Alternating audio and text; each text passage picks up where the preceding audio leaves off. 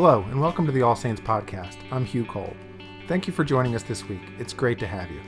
As usual, we'll start this week with a sermon from the 10 a.m. service at All Saints Church, Chevy Chase, followed by a sermon from the Family Table service. First up this week, we hear from our Associate Rector, Father B.J. Buracker, with a sermon for Sunday, January 17th, 2021, entitled Following Jesus. Jesus found Philip and said to him, "Follow me." In the name of the Father, of the Son, and of the Holy Spirit. Amen. Please be seated. Well, good morning to all of you here, and good morning to all of you at home or wherever you might be. It feels like it's been ages since I've been here with you, so Happy New Year, because I don't think I've been here since 2021 has ushered in. I want to start this morning by asking a rather easy question. When you were a kid, do you have any heroes, any role models, people you looked up to and wanted to be like? I had several. One was Michael Jordan, and there was even, the old commercial, like Mike. I want to be like Mike. And I remember 10, 11, 12 years old playing basketball at the court, jumping from the free throw line and pretending to be Jordan, even though I could only jump this high and about that far. Luke Skywalker was another one, and friends of mine and I, we'd find sticks in the backyard that instantly became lightsabers as we were Luke Skywalker, Obi-Wan Kenobi, defeating Darth Vader and the evil Empire. And when I was real young, I wanted to be like my father.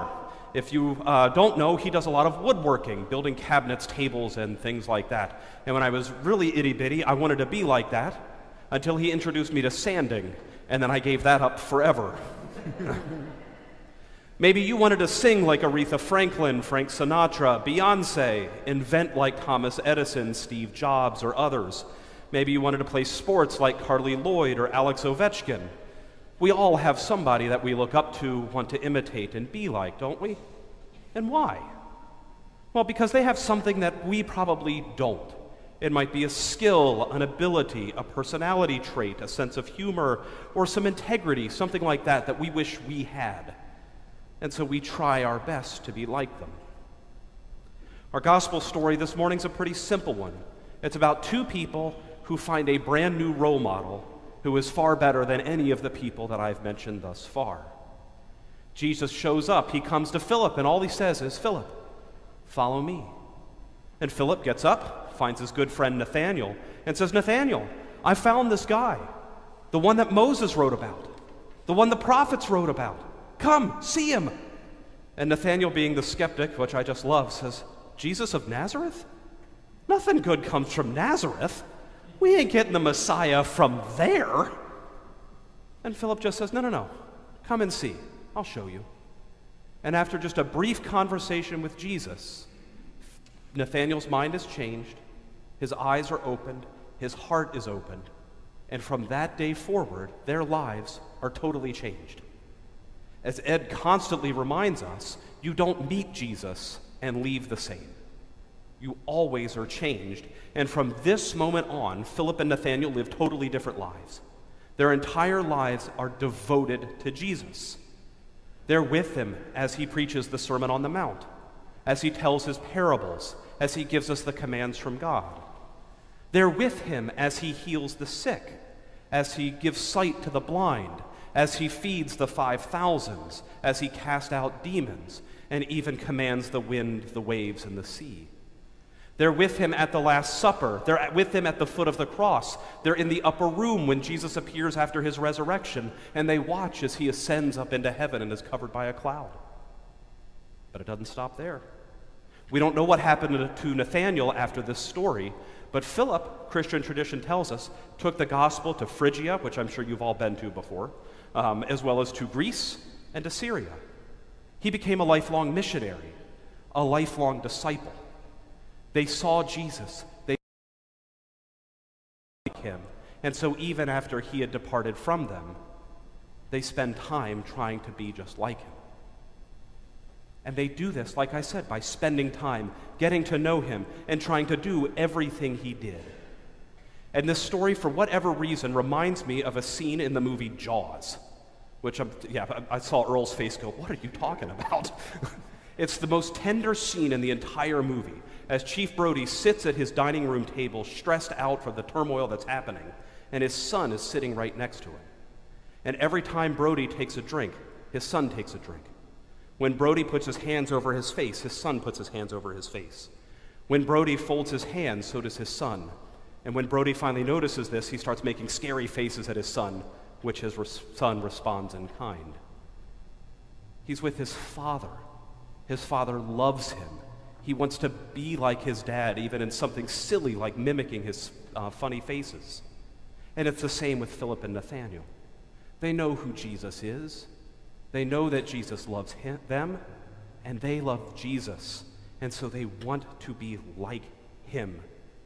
And they become disciples, lifelong disciples of Jesus. That is our calling too. To be disciples of Jesus, to follow Jesus' footsteps, and to mimic him. In our world, it can seem like we need to do something innovative, crazy, brand new, with light shows, smoke, and all sorts of things. But that's not it at all. It's to follow Jesus. Charles Spurgeon, a great preacher from England, says, "You are not called to go and carve a statue out of marble by the exercise of your own genius. If that were the task set before us, most of us would never accomplish it. You have only to go and write according to Christ's own example, to copy his letters, the upstrokes, the downstrokes, and to write exactly as he has written, tracing over the letters that he has already made. And you cannot serve him any better than to do that."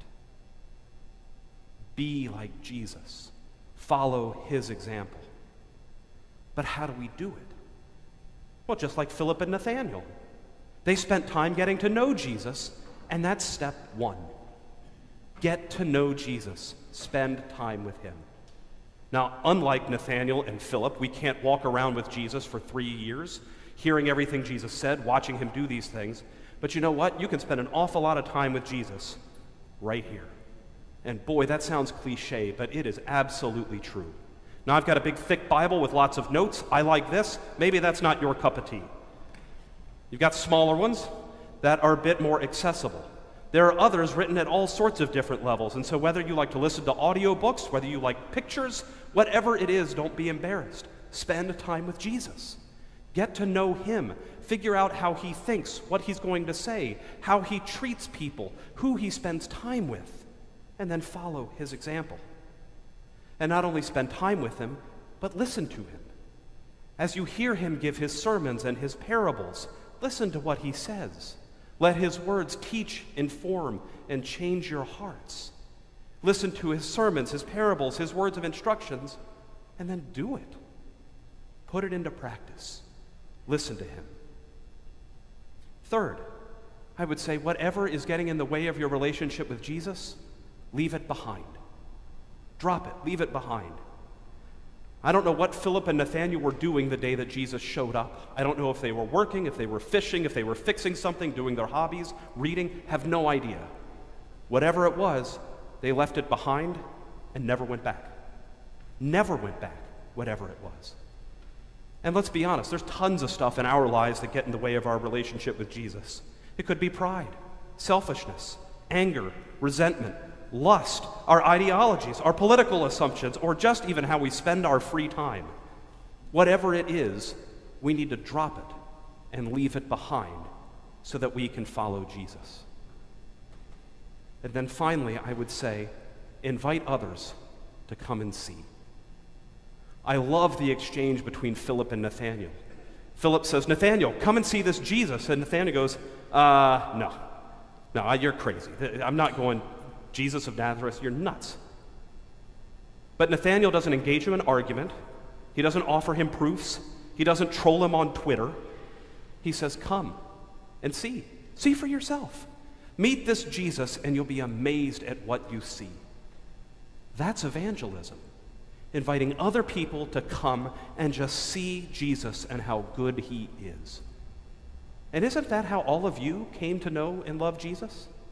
Didn't someone else invite you to come and see? My mother did that for me. And raising me as a kid, the Bible, Jesus, prayer, church has always been a part of my life because she invited me to come and see from an early age. Once a month, I lead a Bible study for poor and struggling people here in the district. And I ask them this question: how did you come to know Jesus? And one lady, she said that when she was a teenager, it was her sister. Her sister found Jesus and did this whole thing. Come, see Jesus. One man said when he was incarcerated, he would see every Sunday a group of men would put on their nicest shoes, find a button-down shirt, and go listen to a guy preach about Jesus. And they invited him, and he saw, and he said his life has never been the same. So spend time with Jesus. Listen to him. Drop whatever is getting in the way, and then come and invite other people to see who this Jesus is. And over time, we'll get to know Jesus. We'll learn to love Jesus more, and we'll want to be just like that. Another way of thinking about this is the old game Simon Says. Everybody played that? It's a silly game, right? You know, Simon says, touch your head. Simon says, pull your ears, and so on, right? How do you get good at that game? You get to listening, and you watch Simon, right? And you get to know this Simon. My old pastor used to trick the kids into doing this. You know, Simon says, touch your ears. You know, that type of thing. But after a while, you get used to the patterns, you get used to doing it, and you get better and better at this game. Well, obviously, we're not called to play Simon Says. That would be a dumb religion. We're called, perhaps, to live Jesus Says. Jesus says, feed the poor. Jesus says, love your enemies. Jesus says, forgive those who hurt you. Jesus says, do not worry. Jesus says, trust me. Jesus says, seek first the kingdom of God. Jesus says, pray at all times. Jesus says, obey your heavenly Father. And Jesus says, love others the way I have loved you. That's our calling as disciples. And boy, is that not easy. You tried this? It's hard. Incredibly hard. But it's worth it. 110% worth it. One, because this makes other people's lives better.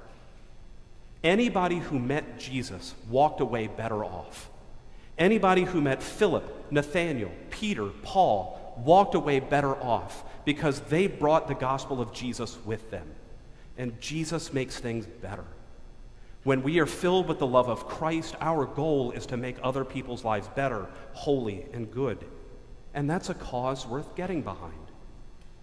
But second, where is Jesus leading? If we're following Jesus, certainly he's leading us somewhere. And isn't he leading us to heaven itself? To the pearly gates, the streets of gold, where there's no more sin, there's no more sorrow, and life is perfect. Yes, this might take us through rocky roads, up hills, down hills, through the cross, but on the other side is resurrection and life and glory everlasting. And perhaps even more than that, we get Jesus himself. And our text, in just John 1, we learn that Jesus is the fulfillment of the law and the prophets. He's the Son of God, the King of Israel, and the Son of Man. He's the Word made flesh, the life and the light of men. He was with God in the beginning, and he indeed is still God today. Through his death and resurrection, our Lord Jesus has saved the world from the powers of sin and death, and he is the one who loves you more deeply, passionately, and intimately than any other person on this planet. I can think of no one else I would rather spend eternity with than Jesus. And by following him, our reward is him himself. But if none of that convinces you, let me try something a bit more immediate and a bit more practical. And as you look around, doesn't the world seem awfully broken? I think I have seen that more in this past year than I ever have. As we've dealt with this pandemic, as we've seen acts of injustice, as unemployment has skyrocketed, as our children have struggled in schools, and now as we see the political and social turmoil that seems to rip our beautiful country apart. The world is broken, and the world needs disciples of Jesus. It needs disciples of Jesus. It needs people who follow Jesus to reach out in love and compassion and concern for those who are also broken and hurting. It needs people to follow Jesus who would live holy, righteous, and humble lives instead of the selfish and self-serving examples we see on the news day in and day out.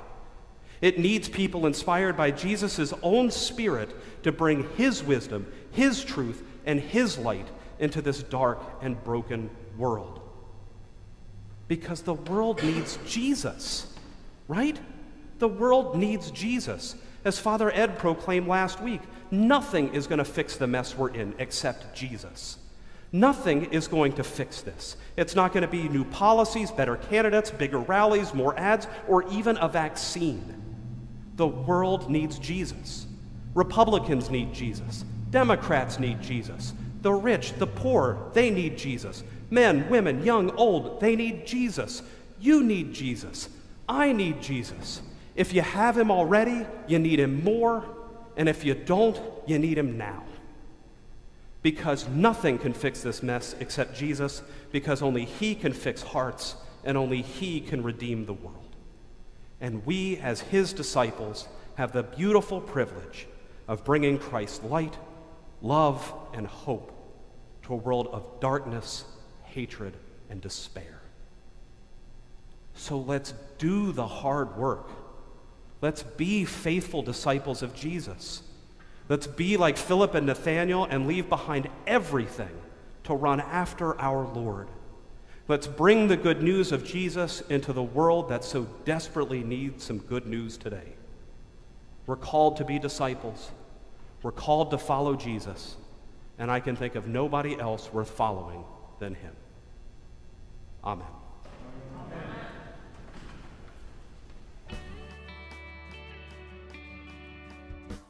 And now, Father B.J. Buracker again with the children's homily. Good morning, everybody. It's Father B.J. here. I'm sure at this point you know that I really like games, and so I'd like to play a game with you that I think you know. Have any of you ever played Simon Says? I'm guessing you have. So why don't we get started? If you're sitting down, go ahead and stand up and get a little closer.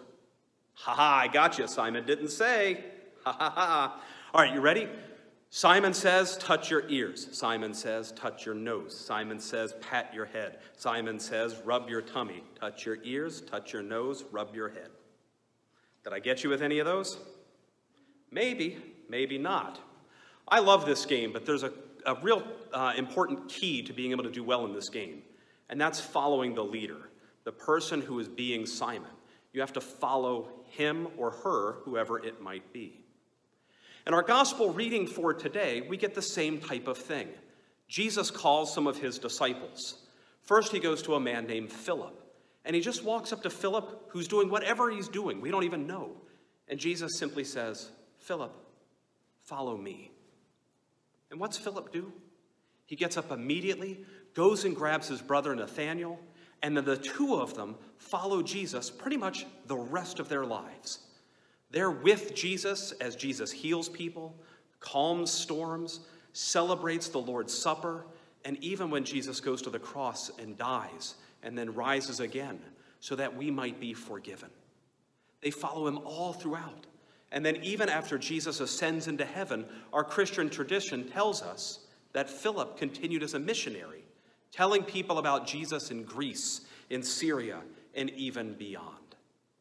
He followed Jesus with the rest of his life. He knew Jesus, got to spend time with Jesus, and followed him. And that's the message for us too. Here today, Jesus comes to us wherever we are, whether we're playing Simon Says, doing stuff with our family, or watching TV. And Jesus says, hey, you, come, follow me. Come get to know me and follow me. Now, unlike Philip, we don't have Jesus walking in front of us, talking to us directly, eating with us at the table. But you know what? We can get to know Jesus just the same. And we can do that by coming to Jesus in the Bible. Now, I have a big, thick, fat Bible with lots and lots of words in it, and I like this one quite a bit. It was actually given to me by my bishop. But you might have one that's a bit more for you, that's easier to understand, like our Jesus Storybook Bible that we use a lot here at the church. Or there's one, this one sounds exciting, the Action Adventure Bible. There's lots of Bibles, but the important thing is this is where Jesus gets to speak to you and how you get to know Jesus. And as you go through and you see Jesus heal people, calm storms, die and rise again, you'll get to learn that Jesus loved and forgave people. You'll get to see that Jesus spent lots of time in prayer. And you'll see that Jesus obeyed his heavenly Father.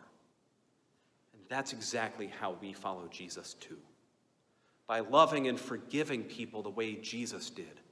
By going to our heavenly Father, because he's your heavenly Father just as much as he was Jesus's. And going to him in prayer. And by obeying everything that he says, because that's good. So let me encourage you wherever you are. Pick up a Bible, read it with your parents, get to know Jesus, and then follow him. Because ultimately, he will lead you straight to the kingdom of heaven. Amen.